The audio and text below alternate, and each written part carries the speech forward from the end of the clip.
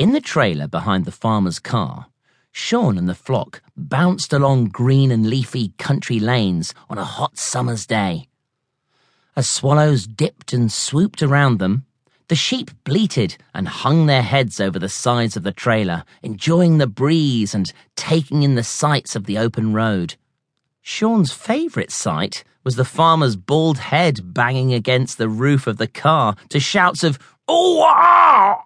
and "Bar!" every time the car hit a bump in the road.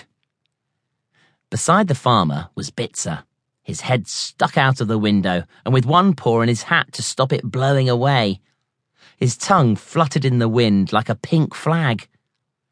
Shaun held on tight as the wheels hit an especially big bump. The flock bleated to one another. With every mile, their curiosity grew. Where was the farmer taking them on such a beautiful day? Timmy was dreaming of the seaside.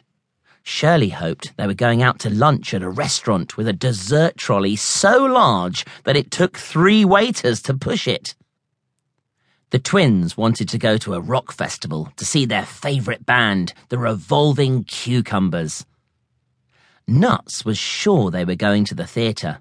He'd even bought some chocolate-covered raisins he found sprinkled over the floor of the rabbit hutches to share out during the interval. He peered into the paper bag. The rabbits were mad to leave perfectly good chocolate-covered raisins lying about like that. Nuts' thoughts were interrupted by an excited bleat from Shaun, who was leaning over the side of the trailer and pointing a hoof. Through a gap in the trees, Nuts caught a glimpse of something that was deep blue, sparkling and dotted with white. The farmer wasn't taking them to the theatre. He was taking them to the seaside. The flock bleated delightedly as the car clanked over the top of a hill. The sea spread out before them, stretching to the horizon. Even better, in the distance were the stripy tents, helter-skelters, and roller coasters of a fun fair. The breeze smelled of candy floss and suntan cream. Squeezing his eyes closed in concentration, Timmy reached into Shirley's fleece and pulled out a bucket and spade. Reaching in again, he found a pair of armbands and a surfboard. Happy sheep beamed at each other. Shaun started 3 bleats for the farmer. Bleat, bleat, woohoo! The second bleat turned into a wail as the car turned sharply. The flock were thrown from one side of the trailer to the other and almost tipped out.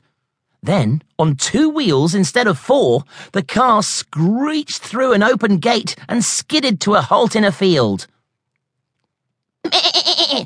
Finished Shaun in quiet disgust. The meadow was filled with familiar sights. Farmers in muddy green coats and Wellington boots stood sipping tea and eating sandwiches outside a small tent. Through the open flap of another tent, Shaun could see men poking an enormous marrow and making notes.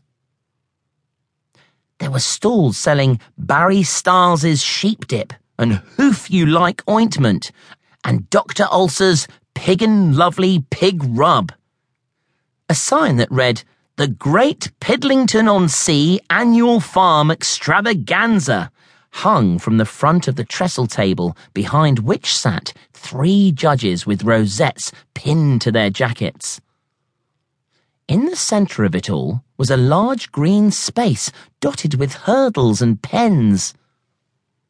The flock peered over the side of the trailer and groaned.